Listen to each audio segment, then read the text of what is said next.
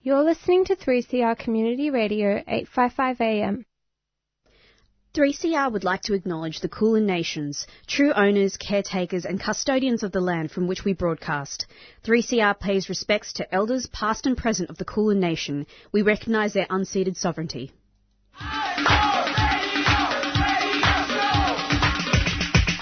This is 3CR Breakfast. Oh, yeah. Alternative news, analysis and current affairs. Monday to Friday, 7am until 8:30am. Only double. Clap your hands.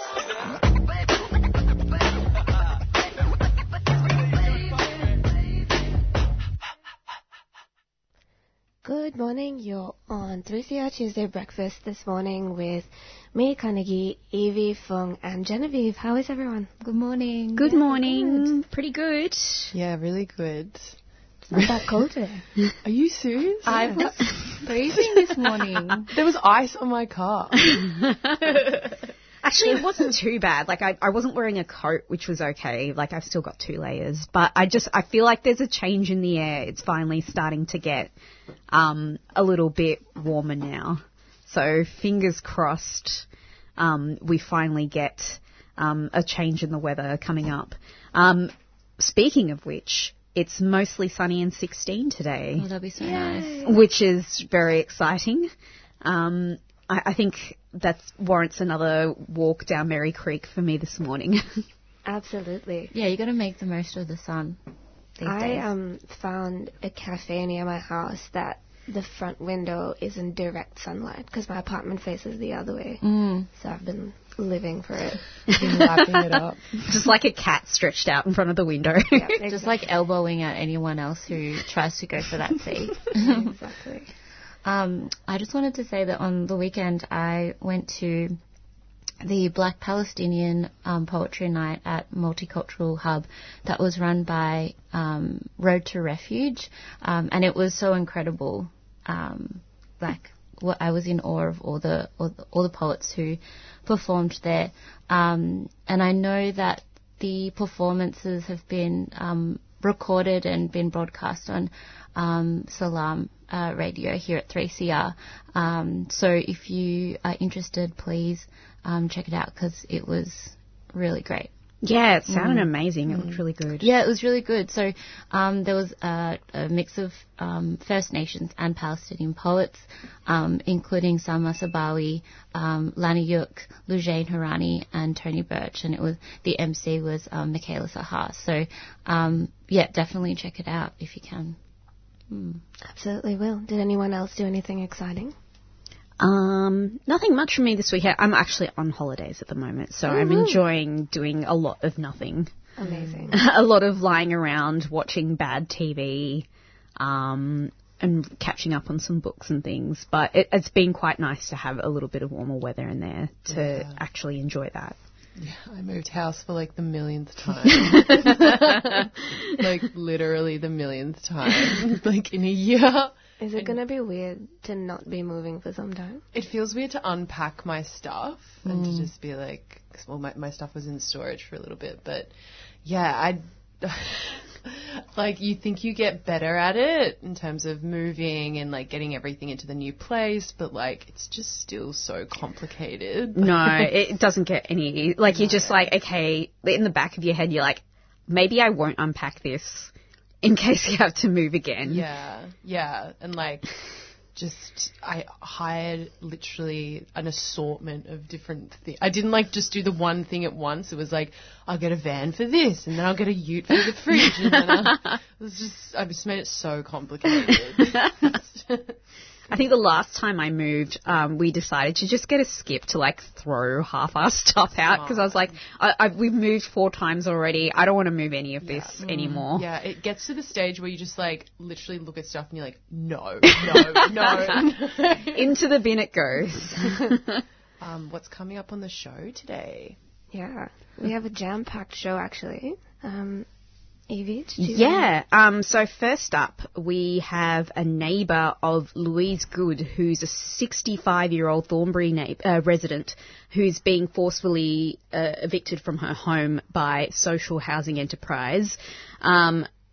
It's a really shocking story. She's been fighting to keep her house for quite some time now. So we're going to be speaking to one of her neighbours, Sean, who is one of the neighbourhood residents who's organising to keep Louise home.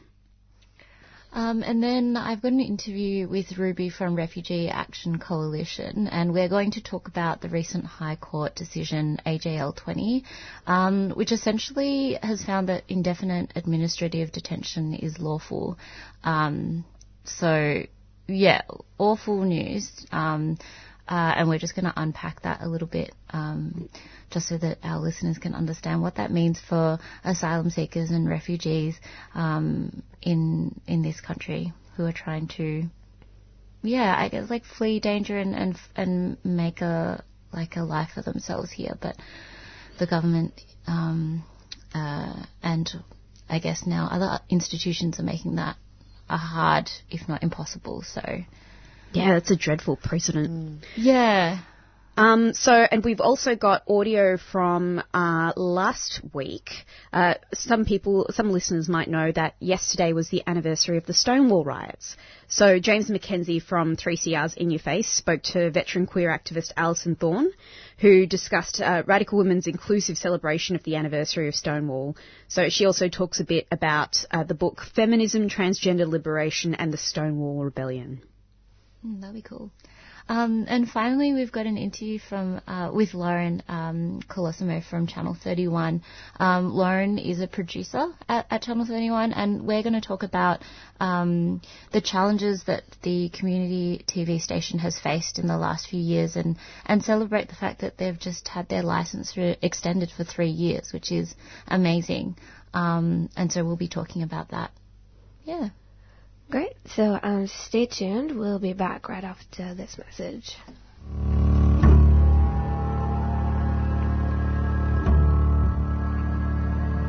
Hi, this is Isaac, and I'm talking to you from a tree seat 40 meters high in the Erinandra Plateau. I'm here with other activists because we want to stop what Big Forest is planning to do, which is to destroy 60 new areas in one of the last refuges of Ambent Forest in East Gippsland. We're calling the state government to protect all ambient areas of East Gippsland. If you want to get involved, contact GECO at geco.org.au and join the campaign. A 3CR supporter.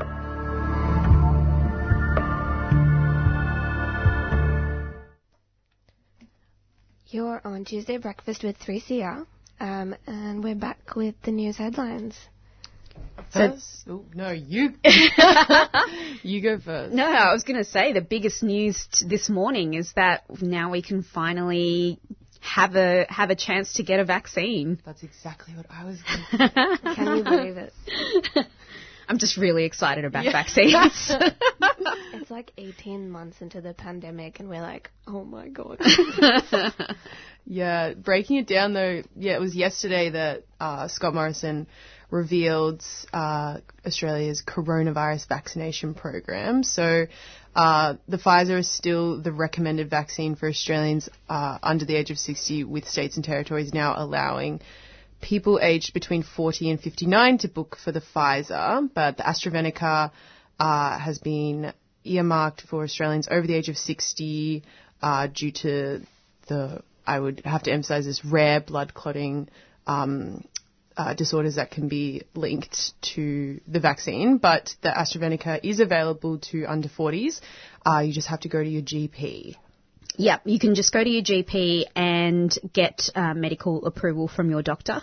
The National Cabinet also agreed to implement a new no-fault indemnity scheme for GPs, which seems, if you've got a vaccine available, GPs should not be responsible for dispensing it anyway. It seems very silly. That exact thought, and it reads like you have to sort of sign away something. And just to emphasise again, Australia is the only country in the world that is doing this sort of rollout. Pretty ridiculous. Another great thing, though, that has come through, which, once again, you think would be at the start of the vaccine rollout, vaccinations will now be mandatory for all residential aged care workers across the country. So the requirement will be only enforced from mid-September, as this can't happen overnight, by which point workers will need to have had at least one dose of the COVID vaccine. So the Commonwealth has signed off on an $11 million grant program for aged care providers to cover leave required for workers to go and get vaccinated, as well as for any sick leave following the jab. Again, this is something that is now only been mandated after it was discovered that multiple aged care homes were not implementing schemes to have their workers vaccinated. And considering how many hundreds of aged care residents died last year in care from COVID, it's shocking. Yeah. Absolutely. And some of the stats as well, they put out a graph. I'm sure this graph has been floating around for a while. But in terms of the vaccination doses, the percentage of the population being vaccinated, and that compared to the rest of the world. And Australia literally sits very close to the bottom of the scale. Israel has something like nearly 60% of their population is vaccinated. The US isn't far behind. Well, I think under 50% for the US and the UK. But yeah, Australia, like literally, if you look at this graph, it's like insane. I think we're either one of the lowest or the lowest in OECD nations, which is embarrassing. Yes. There's also a bunch of other announcements regarding quarantine. So post-quarantine tests will be mandatory for all return travels across all jurisdictions. The travellers in quarantine facilities will be split up based on a risk assessment of their origin destination, so depending on their country or state. And state and territory leaders have agreed to make it mandatory to vaccinate all quarantine workers. Once again, how is that not a requirement? Yeah, I saw in that the as well, first and I was place? like, wait, that wasn't actually happening. It's very much an announcement of things that should have happened 6 months ago, which is a very relieving thing for all Australians, I think. For sure. My grandmother in San Francisco has been vaccinated for like months now. Yeah. It's just really embarrassing to think of Australia, which has like a full healthcare, like subsidised healthcare system. Even I know people that aren't US citizens in the US and were vaccinated months ago. Like, yeah. Anyway, in other news, I just wanted to mention, I'm sure people might have seen this story floating around last week, but the private school sector in Australia has likely reaped hundreds of millions of dollars in extra government funding from JobKeeper and other schemes that are designed to support not-for-profits during the COVID-19 crisis, despite few recording any significant impact on their revenues.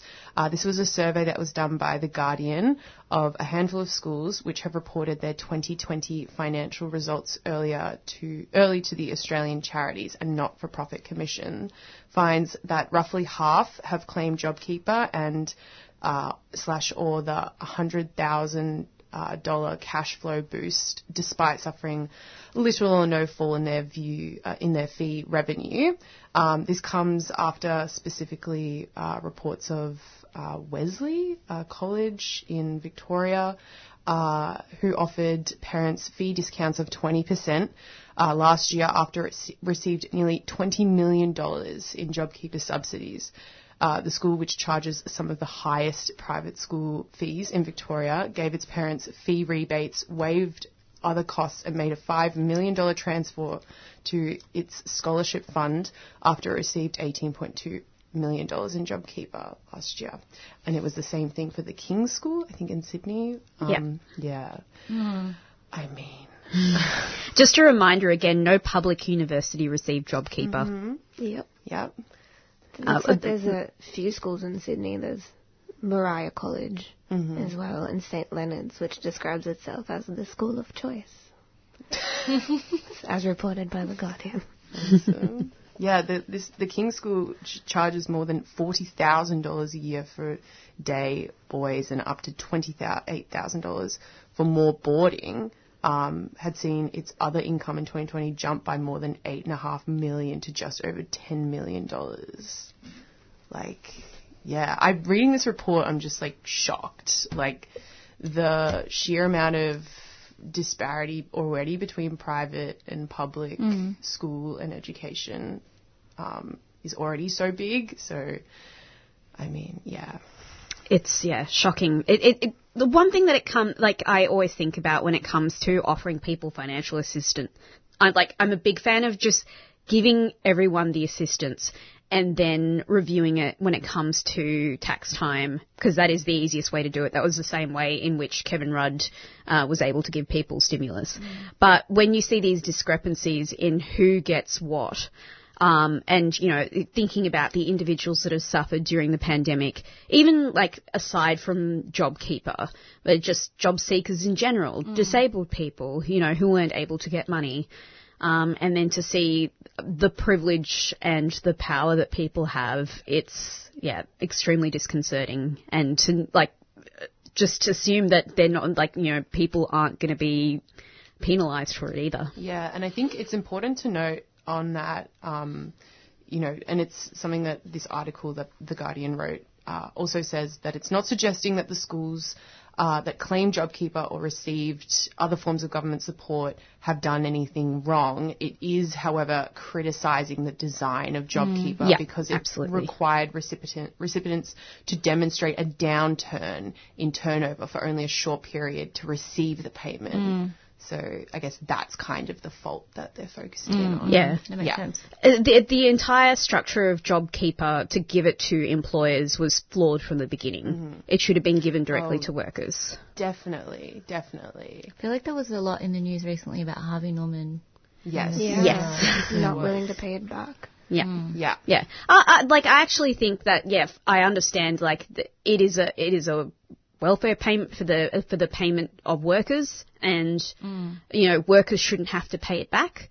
And I think every business should have been entitled to claim it on behalf of their workers. But of course, the structure of it being flawed means that some businesses were able to show enough means to show the downturn, and businesses and schools and universities who had clear downturn in inability to pay employees just weren't able to do that. Yeah, and it's literally designed so businesses, corporations, companies, whatever, keep their staff on and don't fire them or don't get rid of them because they can't afford to. JobKeeper keeps them there, keeps them employed until they're able to become fully employed again when, I guess, the economy was going to be fully opened up. So that's literally the point of it. Yeah. Anyway. One last thing for today's news. As I mentioned earlier, yesterday was the anniversary of the Stonewall riots. Stonewall UK have been posting quite a bit on their social media channels just about the history of the riots. I think this is really important history for both queer people and their allies to learn about, because sometimes, with a bit of distance in the rearview mirror, sometimes people forget the origins of what it means to partake in a pride parade. And, I know the common refrain is that, pride started as a riot. This is the riot of 1969. It's a very pivotal moment in history. And it started during a police raid on the Stonewall Inn. So the LGBTQ community resisted and fought back. And amongst those at the forefront were trans women, Marsha P. Johnson, Silva Riviera, and Storm Dillavari. And it's really important for us as the next generation to acknowledge and learn that history. So we've got that interview that I mentioned today, and I really encourage all our listeners to have a read, have a listen to a lot of the programs that we've got on 3CR's programming this week as well. Yeah, and a few weeks ago we had an interview on our show as well about Midsummer and the push to not include the police, and kind of a discussion about how corporate it's all become, and that links to this as well. It's important to remember, I think, the roots of where these protests came from. Absolutely. They don't include the police or corporations. New York Pride, this was their first year of not having police there. Yeah. And it is something that various community organisations are wanting to have with Midsummer in the lead up to next year, about the questioning the presence of police and what it means to have uniformed officers there and the impact that has on the community. Definitely. We will be right back after a couple of messages. Luciano and Georgia Keats, supported by the Australian Queer Archive, present Queerways, retracing Melbourne's queer footprint. Queerways is a community art project that maps the queer history of Melbourne, combining our community's stories and voices, past and present, into a permanent, interactive record of being queer in Melbourne. Visit www.queerways.melbourne now to record your story in queer history and explore our city's untold history. Queerways, a 3CR supporter.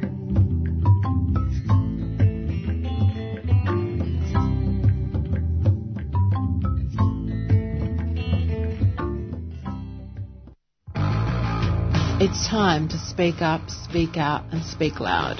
From an idea born on a park bench outside Liberal Party headquarters, where hundreds of women told their stories of sexual violence, introducing Feminist Fridays. Join our open speaking circle to tell your story any way you want. A poem, a speech or a dance. You can even yell it out in the direction of Parliament House because that's where we'll be, on the steps. Feminist Fridays, starting Friday the 30th of April at 12 p.m. Join us. It's time to unite, heal and take back our power. Feminist Fridays isn't just a protest. We are a non-hierarchical collective ready to destroy the patriarchy, starting with your voice. This event is taking place on stolen Wurundjeri land and voices of First Nations people are prioritised. Hosted by Loud, Angry and Not Sorry. A 3CR supporter.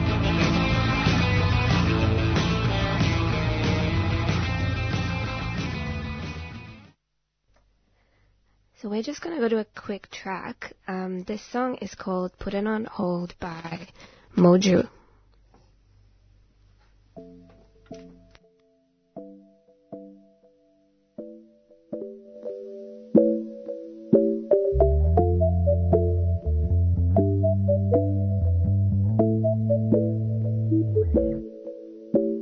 Never said that we were over, only said I need a minute so I can get my shit together. I've been dealing with some feelings. Now you're acting like we're over. You keep telling me we're finished. You keep saying that your heart broke. You project a different image. You're up when I'm down. I'm in when you're out. We never make it work. Put it on hold. Put it on hold. Put it on ice till it goes cold. Put it on hold, put it on hold, put it on ice till it goes cold. So weightless 'cause I'm empty, I could float up here forever, but I'm tethered to the pier, and you and I still bound together. Could pull each other down until we reach the ocean floor. If we hit it, you start digging, just to see if there was more. You're up when I'm down, I'm sure, but you down. We never make it work. Put it on hold, put it on hold, put it on ice till it goes cold. Put it on hold, put it on hold, put it on ice till it goes cold.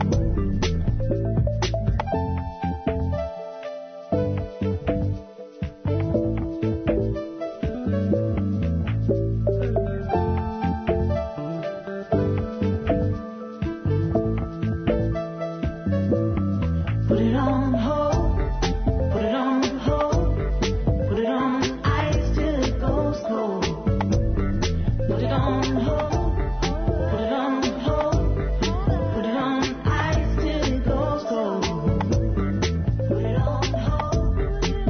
on hold, put it on ice till it goes cold.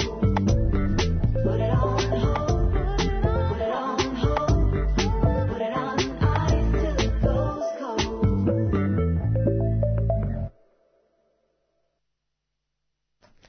You're on 3CR Tuesday Breakfast, and that was Put It On Hold with Moju.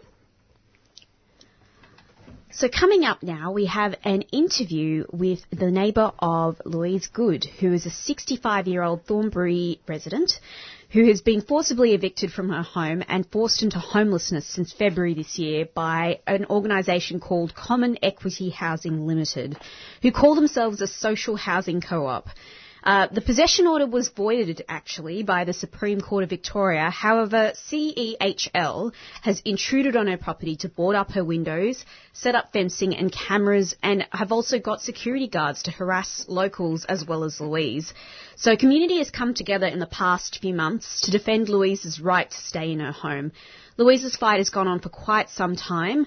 And Sean is a renter in Thornbury and a resident who lives close by. He's a neighbour of Louise, and today he joins us to provide an update about the campaign to keep Louise home. Thanks for joining us, Sean. No problem. So how long has Louise been fighting this battle, and how did you come to find out about Louise's circumstances? So Louise has been fighting this for almost a decade now. They've been trying to push her out of her home. The fight's obviously ramped up since the possession order was granted and they started to move to evict. But I guess we've got some good news as of late in terms of the fight. That's good. The Supreme Court voided this possession order, but CEHL continued to try to force Louise from her home. So what kind of aggression tactics are they using? And also, I'd love to know about the good news as well. Yeah, of course. So, I mean, there's been regular security patrols. We've had some social media harassment from people involved with the eviction. It's hard to know exactly what's going on behind the scenes, you know, what's going on in CHL, what's going on with the state government. It seems really confusing that social housing opportunity that's meant to house vulnerable people are pushing them to homelessness.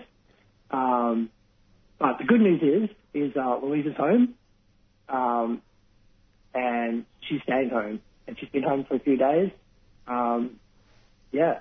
That's fantastic. So has Darebin Council been at all helpful in this regard? So I know in March they passed a unanimous motion to acknowledge the circumstances of her attempted removal and to write to the head of CEHL, as well as the Housing Registrar and the Victorian Minister for Housing, Richard Wynne, to intervene to ensure that all vulnerable citizens who have been part of modernising public housing don't become permanently homeless. So I was just wondering if they anything came of this and whether they had any part to play in keeping Louise home, or whether that has been mostly due to the actions of her neighbours.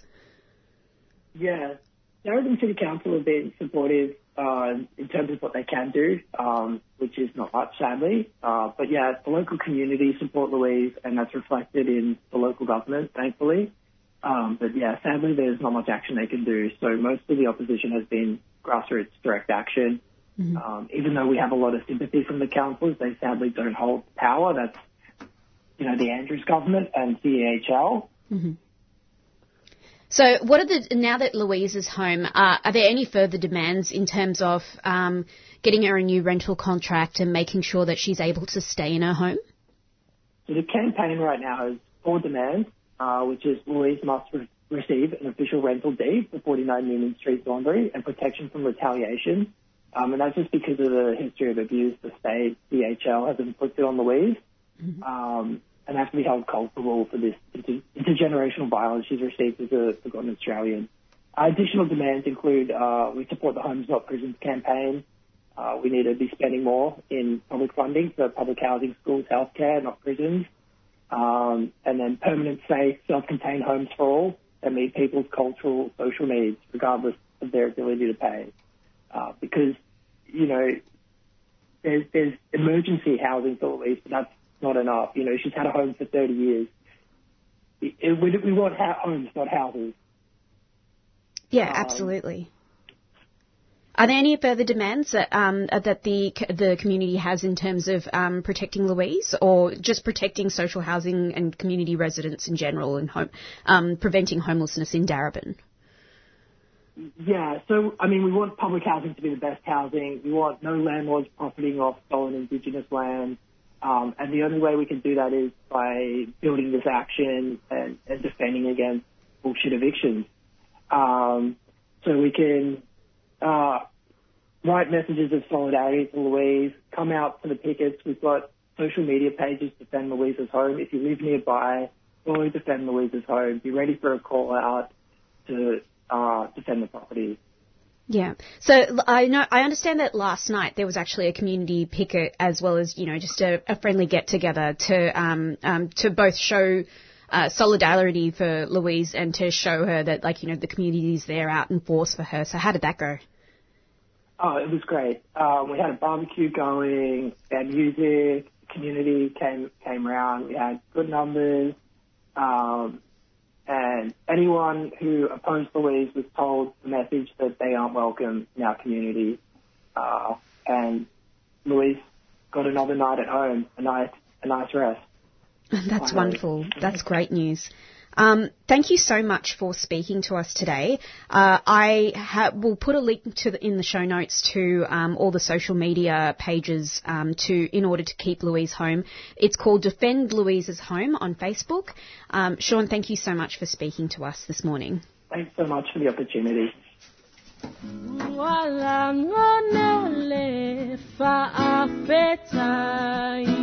Tuesday Breakfast would like to thank our friends at Living Coco for their support of the program. Living Coco puts community first by respecting food sovereignty. Based in Braybrook, they create bean-to-bar chocolates, cacao tea, intentional drinking cacao, and cacao mass in bulk. A zero-waste manufacturing space, Living Coco ethically sourced cacao from over 130 domestic village farms in Samoa. They are at livingcoco.com or on Facebook and Instagram.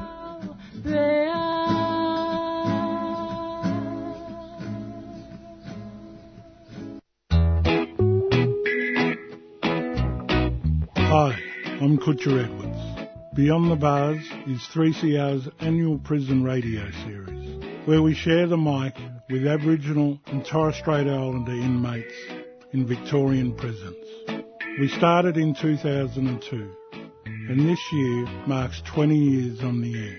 Be sure to tune in at 11 a.m. each morning from Monday, July the 5th to Friday, July the 9th for Beyond the Bars 2021 broadcast.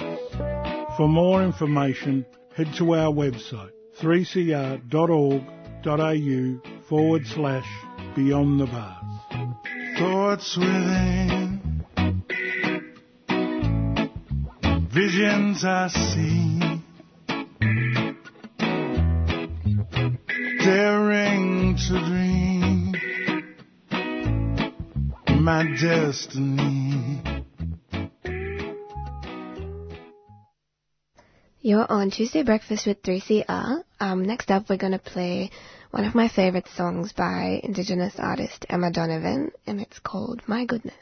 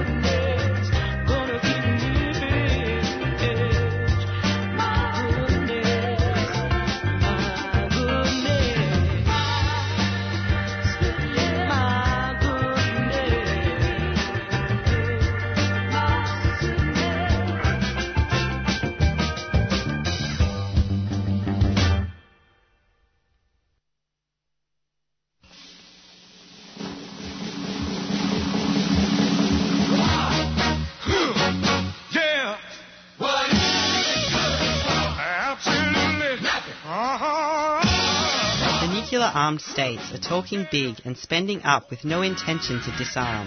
The Treaty on the Prohibition of Nuclear Weapons provides a pathway out of this mess, and it's up to us to get our government on board.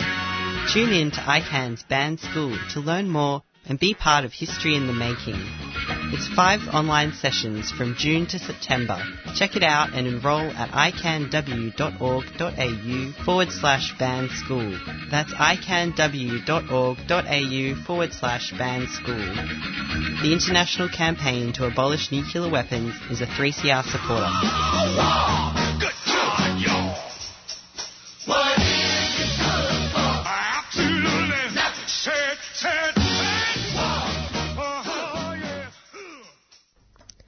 You're on 3CR Tuesday Breakfast. That last song was Emma Donovan with My Goodness. We're going to play a conversation now that was broadcasted on the 3CR program In Your Face, which is presented by James Mackenzie. James spoke to veteran queer activist Alison Thorne, who discusses radical women's inclusive celebration of the anniversary of Stonewall, titled Feminism, Transgender Liberation and the Stonewall Rebellion.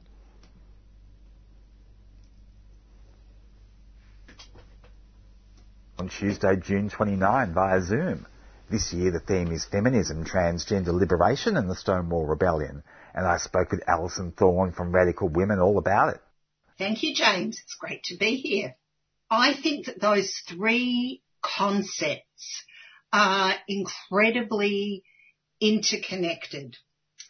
And they're interconnected because the Stonewall Rebellion was itself led by trans women of colour. And if we then look at transgender oppression, transphobia, and we look at sexism, we can actually see that the source of both women's oppression, gay oppression, and trans oppression are all the same. And I was so excited when I discovered that. It's one of those things that was a real light bulb moment for me, discovering that those things are actually linked.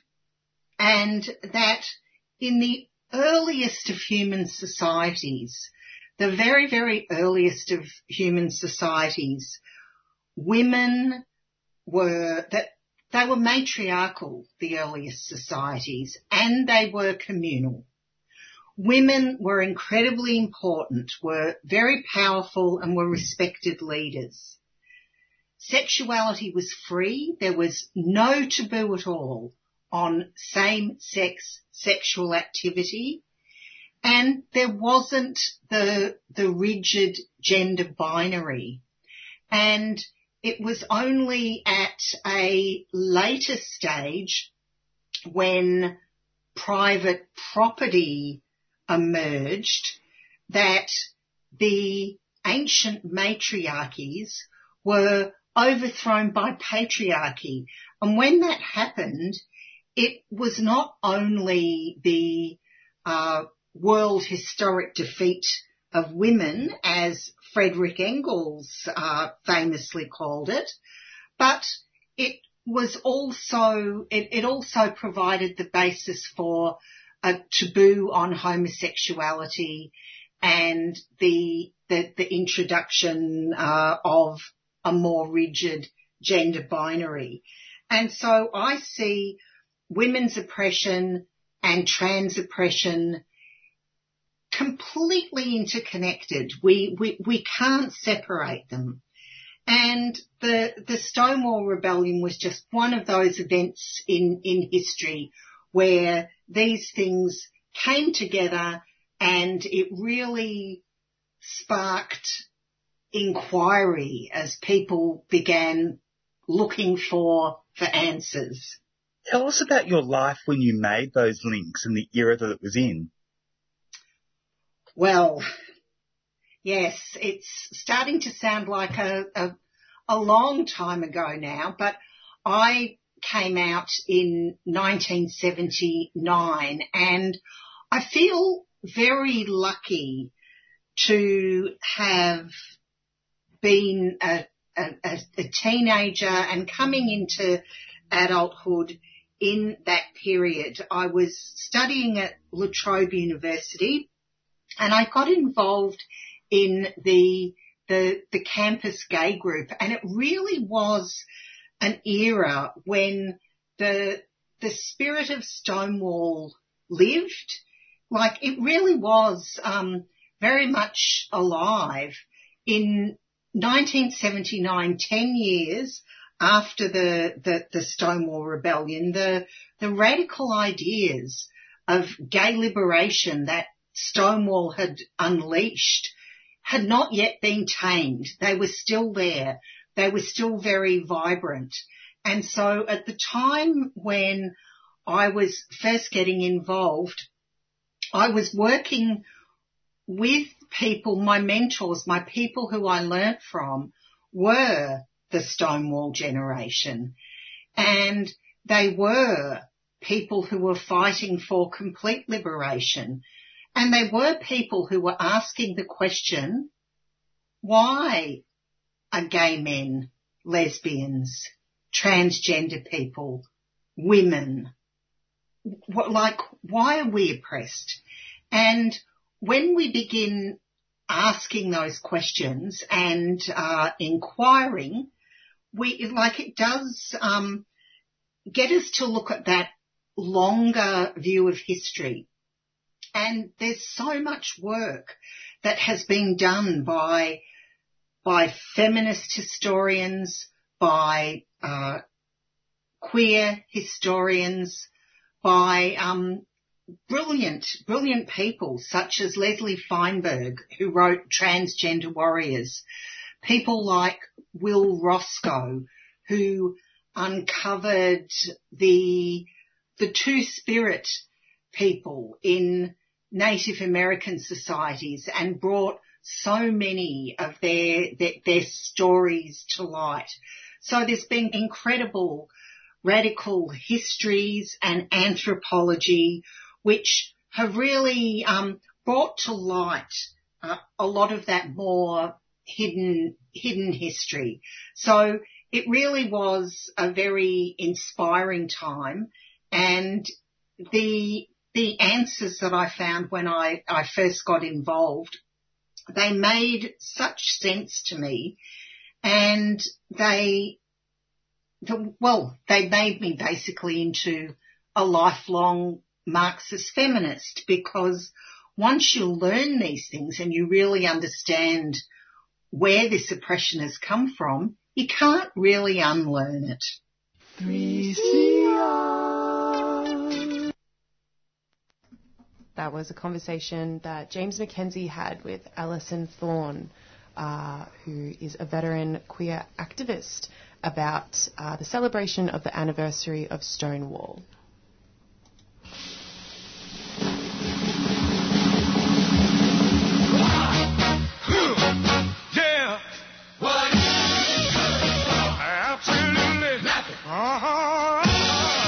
Independent and Peaceful Australia Network, IPAN, has launched a national people's inquiry into the costs and consequences of Australia's involvement in the US-led wars, the US alliance and its alternatives.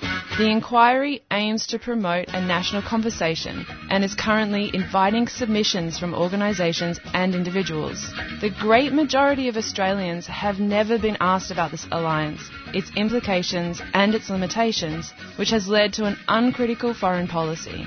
It's time this changed. To make a submission, go to independentpeacefulaustralia.com.au. That's independentpeacefulaustralia.com.au. Submissions close on the 31st of July. IPAN is a 3CR supporter.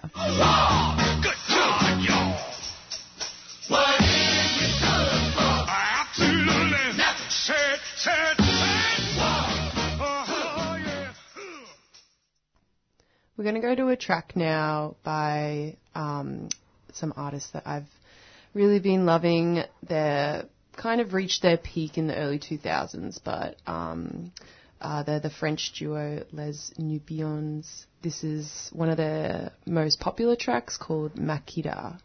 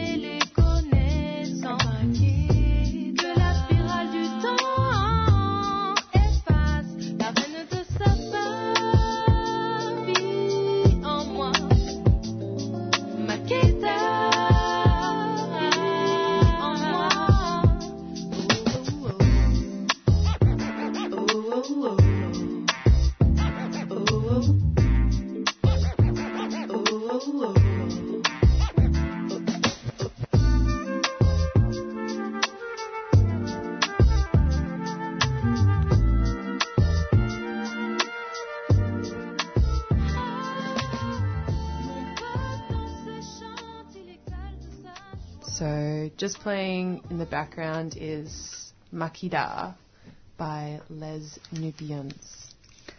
You're listening to 3CR Tuesday Breakfast and the time is 7:50. The High Court has recently upheld the government's appeal against AJL20 that had released a Syrian refugee whose detention was found to be unlawful. The 4-3 decision has found that indefinite administrative detention is lawful. So here to explain AJL20 to us and talk about the repercussions of this High Court decision is Ruby from Refugee Action Coalition. Welcome to the show, Ruby. Hi, thanks so much for having me. So AJL20 is actually a pseudonym for a specific case. Would you mind telling us a bit more about this person's situation? Yeah, sure. So AJL20 is a Syrian refugee who came to Australia as a child in 2005. And in 2014, after a criminal conviction, he had his visa cancelled under Section 501. And he was detained in immigration detention as he did not have a visa anymore for the purpose of deporting him from Australia.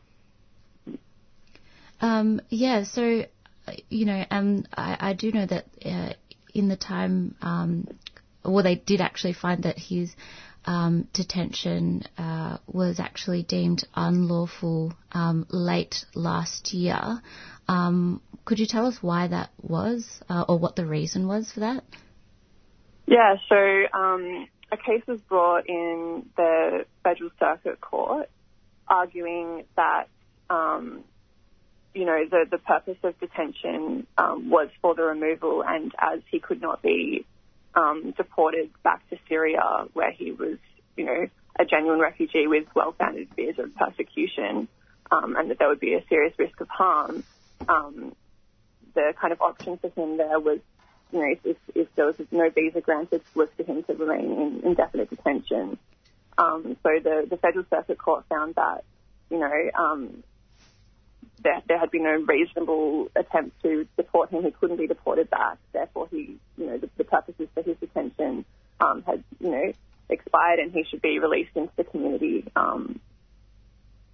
And then freed from indefinite detention, essentially. Yeah. So I think, correct me if I'm wrong. I think that is called habeas corpus. I think. When detainees are then released into the community. And so what happened recently in the High Court, because the federal government did appeal this federal court decision. So where does it sit now? Yeah, so they appealed it straight to the High Court, and we received a judgment just recently, after the hearing was a little while ago, and the High Court actually found that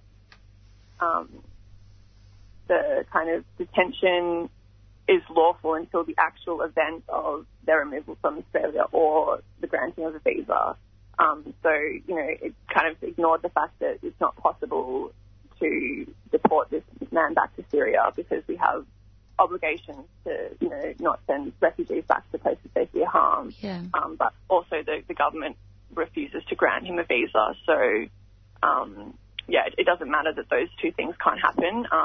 Until that does happen, then his detention is lawful according to the High Court. That just seems so hectic, to willfully detain someone and then, not do anything about it, whether that's grant this person a visa or send them back. I feel like, the government's preference to not send people back to a place where they, would be in danger, but then to keep them locked up in essentially a prison, it just doesn't make any sense, really.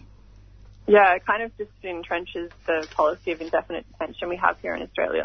There's a lot of people in many different circumstances who face prospects of never being released simply because they're refugees and the government has no solution for them.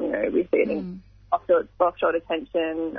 There's a number of people in detention onshore as well who have either had their visa cancelled under Section 501 or have adverse ASIO assessments who are never going to be released. And it's just absolutely disgusting that people come here seeking protection and,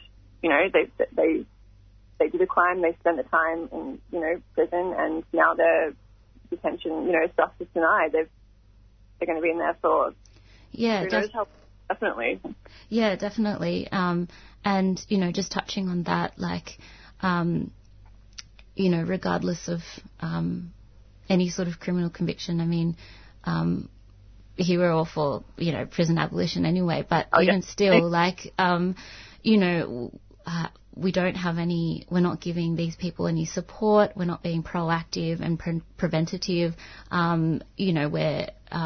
what actual services are we offering to refugees and asylum seekers to ensure that they are, making a smooth transition into the community?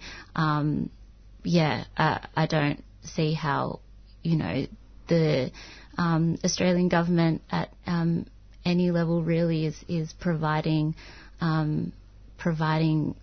refugees and asylum seekers with safety and with meaningful support at every level. Yeah, no, it's really quite awful. I can't even comprehend being, if you get a prison sentence, there's an end date, but this is just indefinite. You never know when you're going to be released, and I think it's just an absolute shame that this is part of our immigration system, and it goes unchallenged by both major parties, really. Yeah, so how does this relate to the recent amendment to the Migration Act that was, I think, passed by both parties, by both major parties recently? Yeah, so I guess it was in response to the Federal Circuit Court's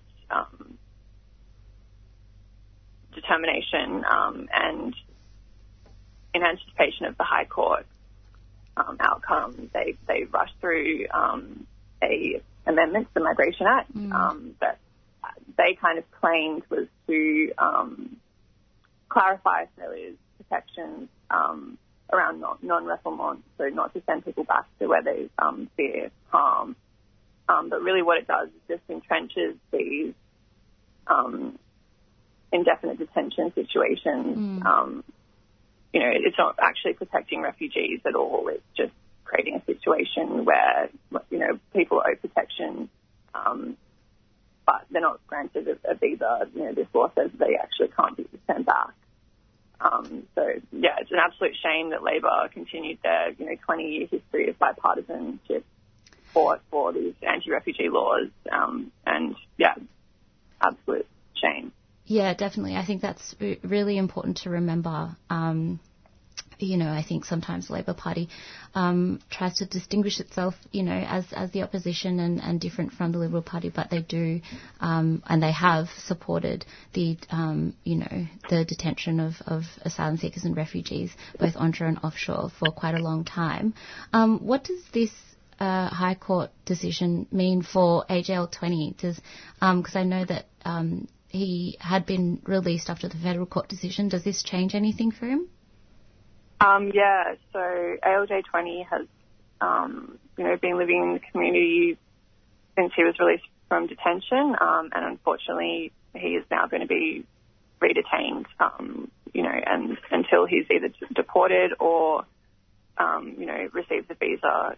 That's his situation now. It's a, really awful situation. Imagine having freedom for 9 months only to have that taken away by these kind of higher powers that control your life. I can't even imagine. Yeah. Right now. Definitely. And I know that the pseudonym AJL 20 is used to protect, the identity of this person, but at the same time, it must feel so dehumanizing for all these politicians and judges and people who work in these institutions to sort of just discuss, the minute details of your life and refer to you, under this code of like numbers and letters. Like, I know it's there to protect people and their identity, but also it feels quite dehumanizing in a sense to pick apart this person's life and refer to them as if they're simply like a code. I know that there were other refugees and asylum seekers who were released under, habeas corpus. Is that going to be the same for them? Like, will they be sent back to detention as well now that this decision has been made? I'm actually not sure about the situation. Those were Medivac refugees who came to Australia for the purpose of receiving medical treatment. Right, yeah. But no, I actually can't comment on that because I'm not sure about what that means for them. But hopefully they're not redetained as well. Yeah, no worries. Sometimes you feel quite, just as a member of the community, you feel quite helpless, reading this in the news. Is there anything that we can do to support people who are seeking asylum in this country? Yeah, I think, for me, this kind of legal palaver has kind of really reinforced the fact that, we're never going to achieve justice through the court for these people, that they're still the institutions of this system we live under. There's no kind of separation of the powers. When the government hears a decision that they don't like, they just make laws to circumvent it. So that's not the avenue that we're going to receive justice. So I think for me, it kind of has really driven home that it's protests that work. It's, movements that change these kinds of laws. And, we've seen that in recent times. There was an amazing campaign a couple of years ago,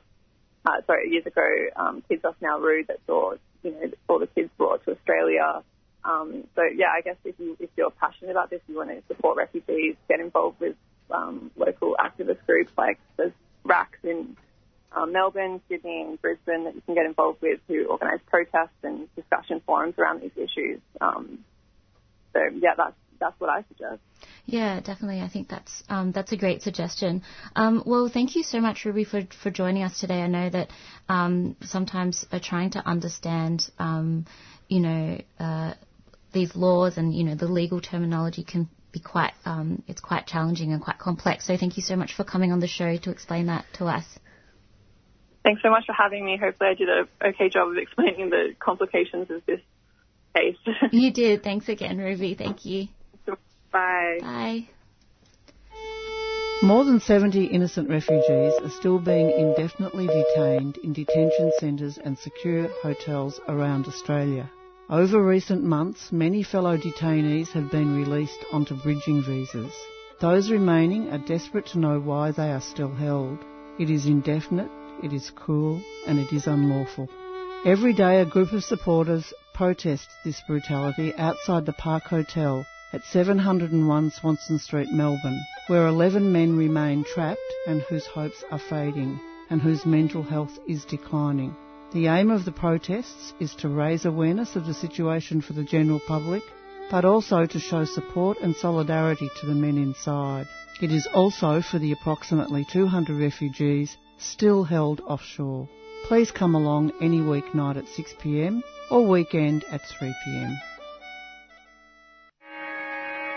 Online and nationwide right across Australia from the 1st to the 31st of July and at Cinema Nova from the 21st to the 31st of July, Melbourne Documentary Film Festival's Documentary Month showcases the best local and international documentaries. Check out the incredible lineup at mdff.org.au, cinemanova.com.au and watch.eventive.org/MDFF and book your tickets and streams today. Melbourne Documentary Film Festival is a 3CR supporter.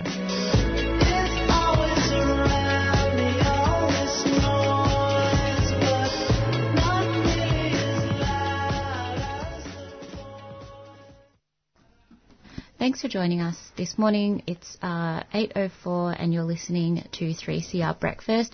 If you just joined the show, we were speaking with Ruby from Refugee Action Coalition, who broke down the recent High Court decision regarding AJL 20 and what that means for refugees and asylum seekers in this country.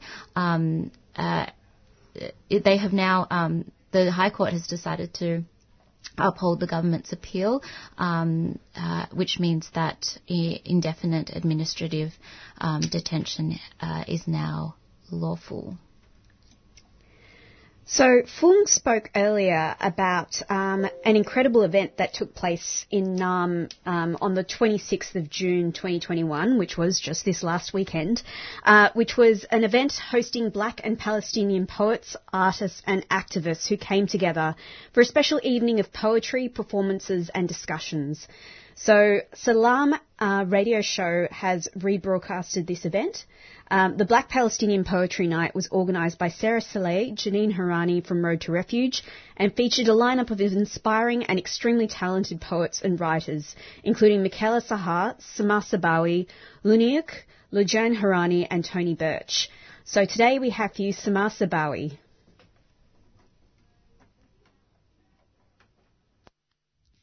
Our first performer is the incredible Samar Sabawi.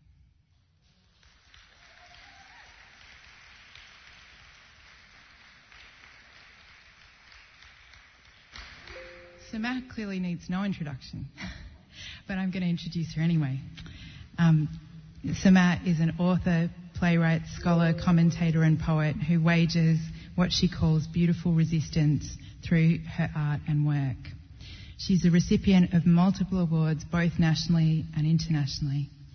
Her theatre credits include the critically acclaimed plays Tales of a City by the Sea and Them. And we should be looking out for Them. Yes, which is touring 28th of July, Arts Centre Melbourne, be there for them. She's also co-edited, the co-editor of Double Exposure, Plays of the Jewish and Palestinian Diasporas, and the winner of the Patrick O'Neill Award, and co-author of I Remember My Name, edited by Vasey Vlasner, which was the winner of the Palestine Book Award. She is the host of the webinar podcast series The Book Room. Her poems are published in magazines and books including West End Press's With Our Eyes Wide Open and Just World Books' Gaza Unsilenced. Her essays and op-ed pieces appear in various media outlets including The Australian, Al Jazeera, Al Ahram, The Globe and Mail, The Age and the Sydney Morning Herald. Samar received a Doctor of Philosophy from Victoria University for her thesis titled Inheriting Exile, Transgenerational Trauma and the Palestinian-Australian Identity. What Samar has not done is not worth doing. Welcome.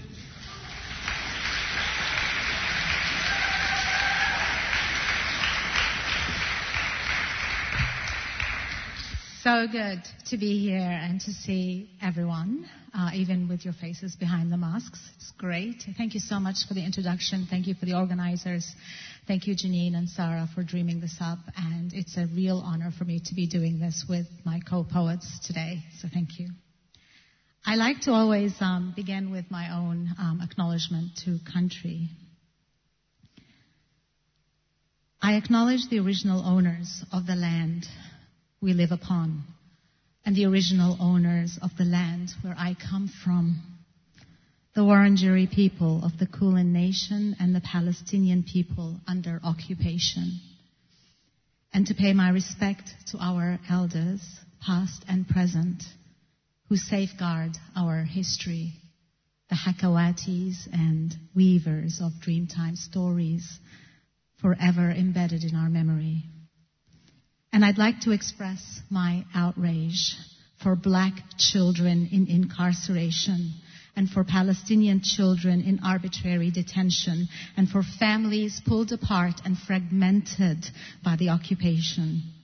And to acknowledge the traditional women of our lands, those who carve life from the sacred earth and breathe into it indigenous pride, and those who give birth at the checkpoints and on the roadside, and to acknowledge the men who still stand dignified, their heads held high, unbent by the oppression. And may I express my admiration for those of you resisting with us the horrors of settler colonies, and those who march with us for equality beyond the rhetorical apology, the meaningless sorry, and the dazzling facade of Western civility. I come from colonized land. I stand on colonized land. And here I pay my respect to all freedom fighters, past and present. Palestine will be free, and this land will always be Aboriginal. My first poem that I'm going to read today, I'm going to regret reading it tomorrow because it's new. I started writing it 2 days ago, so it hasn't actually gone through the process. But I thought I'd try it out anyway because I'm sick of my older poems.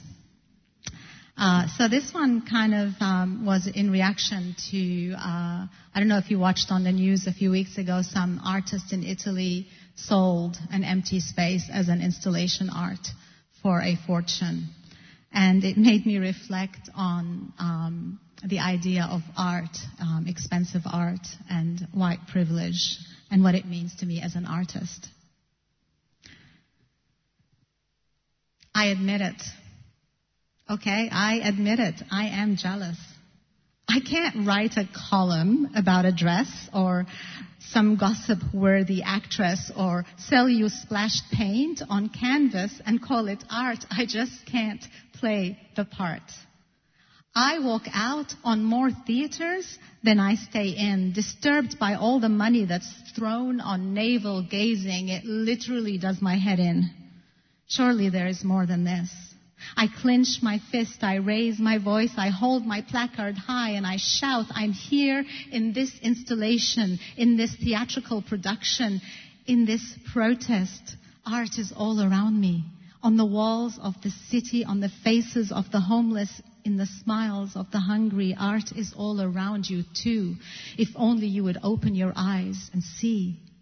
I clench my fist. I raise my voice. I hold my placard high and I shout, from the river to the sea, Black Lives Matter. Palestine will be free, always was, always will be. End deaths in custody. Aboriginal land never ceded. Save our humanity. Global climate action now. Save the birthing trees. Life outside the exclusive white platforms. It is messy. It is terrible, actually. It's unfair. It's brutal, but it's beautiful and it's real. At least that's what it is for me. And while somewhere in Italy an artist just sold an empty space for a fortune to protest some societal norm, millions will sleep on the streets, no space reserved for them. Can you understand the venom of capitalism and broken dreams? I admit it. I am jealous. I wish I knew less. I wish I can splash blue on canvas and call it sky. I wish I could write a poem about a flower, or a column about dressing for power, or a novel about a love affair. I wish I could live without a care. Find an ocean of apathy and dump in it all this stupid empathy. I wish I could. I really do. I wish I could, but I can't. I am bound to this agony. My heart won't let me. And the color of my skin, it will never set me free. So,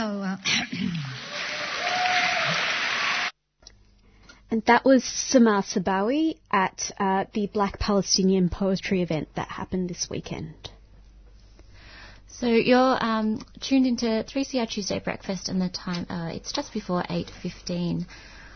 So in year 11, this is going back quite a few years ago, I remember coming home from school most days and turning on the TV to watch 1700 on Channel 31.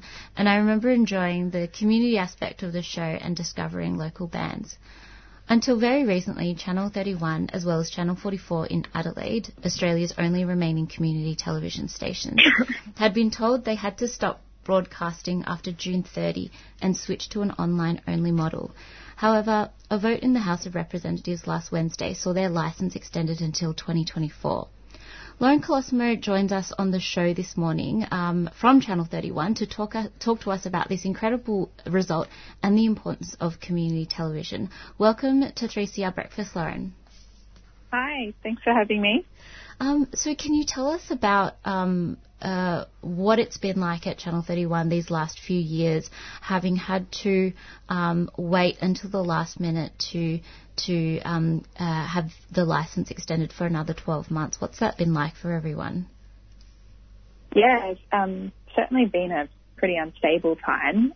So I've been a staff member with the station since about February last year, but long-time volunteer and freelancer. I also got my start on 1700 in uni. Oh, great.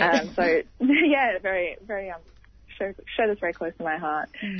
But with the short-term extensions, it does make it very difficult to really do any long-term planning or make any real impactful change, because we're always just kind of looking to get to the next extension and to make that campaign again. But with the 3 years now, that's really a huge weight off our shoulders. It means that we can make some real changes or put in some real long-term plans. Yeah, definitely. I mean, I can't imagine, every year you're planning your programs, you can't really look ahead to the future, can you? Because the future is so uncertain. So 3 years is an amazing achievement. How did this all, where did this all begin with the decision to switch to an online-only model? Yeah, look, I think it started back in 2014 when Malcolm Turnbull was Communications Minister, and we're still not really sure why that decision was made. We aren't funded by the federal government. We're pretty self-funded through ads from local businesses and grants and other things. I and the frequency isn't going to be used for anything else. So I mean that's all been said in many times before. So yeah, we're not really sure why that decision was made, but it was made a long time ago, and it's been continuing for the last 7 years. So really glad that we get a break from that now. Definitely. So you say you've worked at Channel 31 since early last year, but you've been volunteering and been a freelancer there for a really long time. What are some of the shows that you've worked on, and what does community television mean to you personally? Yes, it means a lot to me. Like I said, first show I volunteered on, and the first sort of paid work I got was through 31. So like I said, 1700 is really close to my heart, and I still liaise with the 1700 crew once a fortnight when they come in, and I'm really glad to just see that still going on. I also worked on a lot of live sport broadcasts, so the local football finals and grand finals, the lots of in-studio sort of talk shows that we did a few years ago, and currently I'm overseeing the production of most of our in-house content, our docu-series, which we've got a suite of 5 brand new series that are being released weekly at the moment. Yeah, that sounds... sorry, continue, please. No, that's all right. And I mean, that's what it means to me. It's been an opportunity for me to be part of the industry and to make creative content. But I guess what it means to the community, the wider community, is a lot more as well. Definitely, similarly for media professionals, it's an opportunity for them to experience the industry, and probably the only way that you can kind of experience these roles as an entry-level media professional. But for the wider community, we have definitely been a voice for underrepresented people and things that aren't represented on mainstream TV. And one thing we're really proud of, particularly during the lockdowns, is we've been able to air weekly religious services for a number of religions and the people that follow across Melbourne. So that's something that people have been really thankful for when they haven't been able to get out to worship with their community. They've still been able to turn to Channel 31. Yeah, I think, sometimes people regard TV or television as something that you do on your own. You're watching it in your own homes, but something about community television is that it's quite special in bringing people together, and that sounds incredible that you were able to reach out to the community in such an important way, in such a meaningful way last year during lockdown. Have you heard from the community, from the wider community, about this 3-year extension? Have you been able to celebrate with them? I know it's been only like a week since you received the news, but yeah, what have you heard from your viewers? Yeah, definitely. Our community is amazing, and they're so vocal. We often get calls, like I'll come into the office and have quite a few messages on our answering machine of people just saying, so glad that you're still around. And, messages on our social media and all of that. So, I'd really love to thank our community for just being so supportive and for calling up and seeing how they could help, or sending us messages and seeing how they could help. Definitely, I think everybody's love and support for the station is what has kept it going for so long and made it get this amendment passed. In terms of celebrating, we are looking to the Antenna Awards, which is our sort of semi-regular award show to celebrate the content on both our station and Adelaide 44. So that's happening on September 18th now. So that'll be a good opportunity for us to celebrate with all of our producers, hopefully in real life. Yeah, definitely. Well, fingers crossed that you'll be able to, come together and celebrate the channel and the long history of community television, especially in Melbourne and Geelong, but also for Adelaide as well. I think, here at 3CR, we always talk about the importance of community radio and how, like you were saying, we prioritise voices of those who are underrepresented and also discriminated against in mainstream media. And in return, we get so much love and support from the wider community to help keep us on air. And I imagine that is very much the same for community television, especially, when we've got an increase of like streaming services and things like Netflix and YouTube and all those other things, I think it's still important to remember that a lot of people do love and rely on community-led and run media for not just news but for entertainment. Yeah, certainly. And there still are quite a lot of people who aren't digitally literate. And we did learn that particularly in the last, not this year's switch off, but the 2020 switch off, when we were, in the midst of the pandemic, quite a lot of our senior audience is a senior audience, and they're not ready to move to online. So that was a pretty scary time for them, thinking they would lose access to their shows or to their, news outlet. So, it's definitely a supplement to online, of course. But we all love using online, and it's the way we're going, but it's still a vital medium. Totally, definitely. Well, thank you so much for joining us on the show this morning, Lauren. And for our listeners out there, I'm sure there are many people out there who have been a long-time fan of Channel 31, or perhaps if you're new to the channel, please tune in and support community television. Thank you so much, Lauren. So that was Lauren Colosimo from Channel 31 speaking to us about some of the challenges that the station has faced in recent years due to Malcolm Turnbull's decision to move to online only back in 2014. So it's great to hear that both Channel 31 here in Melbourne and Geelong and also Channel 44 in Adelaide have been granted a 3-year extension because, it really does provide a lot for the community and, as Lauren was saying, provide people who are interested in working in the media with an entry point into that profession. Great. So we're just going to go to a quick announcement and then we'll be right back. Earth Greetings have been making sustainable beautiful since 2003. Their 100% recycled cards, plastic-free stationery and earth-friendly gifts are made in Australia with the lightest possible planetary footprint. Shop online at earthgreetings.com.au or at one of over 500 stockists Australia-wide. Earth Greetings is a 3CR supporter.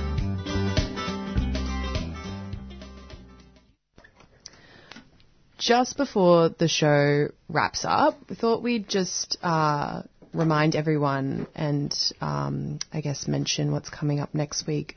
Of course, next week is NAIDOC week, where the theme this year is Heal Country, which is a call for all of us to continue to seek greater protections for our lands, our waters, our sacred sites and our cultural heritage from exploitation, desecration and destruction.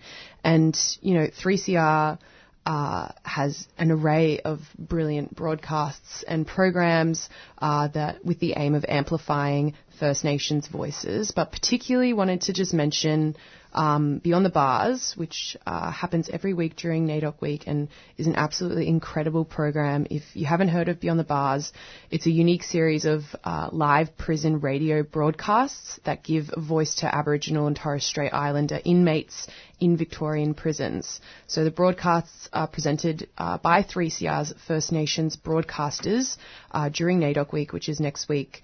And it actually began in 2002, and each year it features songs, stories, opinions, and poems from the men and women inside, whilst, also connecting them with their culture and community. It's will be kind of spread out throughout the week and broadcasted each day. So we'll be literally live from the prisons as well this year, which is really exciting because it couldn't happen last year. Yeah, and 3CR will have rolling coverage across NAIDOC week, and we will have some themed shows and interviews as well. It's also coming to the end of the month, and we still have our Radiothon fundraiser going. So if you'd like to get in some last-minute donations before the end of financial year, don't forget you can call 9419 8377 or text 0488 809 855 to pledge to 3CR. Yeah, we're nearly at our target. Like, so close. Every pledge matters. And you can be the reason we make the target. I know. And people have been so generous to Tuesday Breakfast. Please donate to all the shows that we have. And, you know, as we've talked about Beyond the Bars, there are so many different and amazing shows on 3CR. For sure, definitely. And also just quickly mention upcoming next week. So the Senate during this last week has voted to reject critical race theory from the national curriculum. And this was a move that was pushed mostly by Senator Pauline Hanson, who didn't want critical race theory, which is, you know, an academic theory developed primarily by black scholars and activists to highlight systematic and institutional nature of racism, to not be introduced in national curriculum. So I also hope to speak to some of the authors of a brilliant article that was published by The Conversation about this move, and specifically getting into, I guess, you know, why it's important that critical race theory enters the curriculum. Yeah, and just in addition to that, I'm hoping to speak to someone called Hannah Yared who wrote, or who actually, compiled a bunch of research around literature exploring racism and racial bias in Australian primary schools, because, you know, a lot of the time you hear that narrative that children are too young to understand race and racism, and they're too young to have those discussions. But in fact, this research paper actually says the opposite, which I don't think is a surprise to anyone here. We know how switched on children can be. So stay tuned to Tuesday Breakfast next week for some great conversations around, CRT and also racism and racial bias in schools. Yep. So we had a pretty big show today. We had Louise Good on as her neighbour on This Morning, Sean, talking to us about renters' rights. We also heard from Lauren Colosimo from Channel 37 about community TV, and from Ruby from the Refugee Action Coalition about the High Court's upholding the government's appeal against AJL 20. And we will see you all next week. Up next is Giselle Hanna with Accent of Women. And stay tuned for 3CR Breakfast every other day this week. 3CR Breakfast would like to thank the New International Bookshop, Melbourne's independent radical bookstore and venue, for their financial support of this program. You can find Nibs in the basement of Trades Hall in Victoria Street, Carlton. And while you're there, check out Radical Coffee, a worker-run cooperative cafe in the courtyard. Keep up to date with upcoming events at nibs.org.au. You've been listening to a 3CR podcast produced in the studios of independent community radio station 3CR in Melbourne, Australia. For more information, go to allthews.3cr.org.au.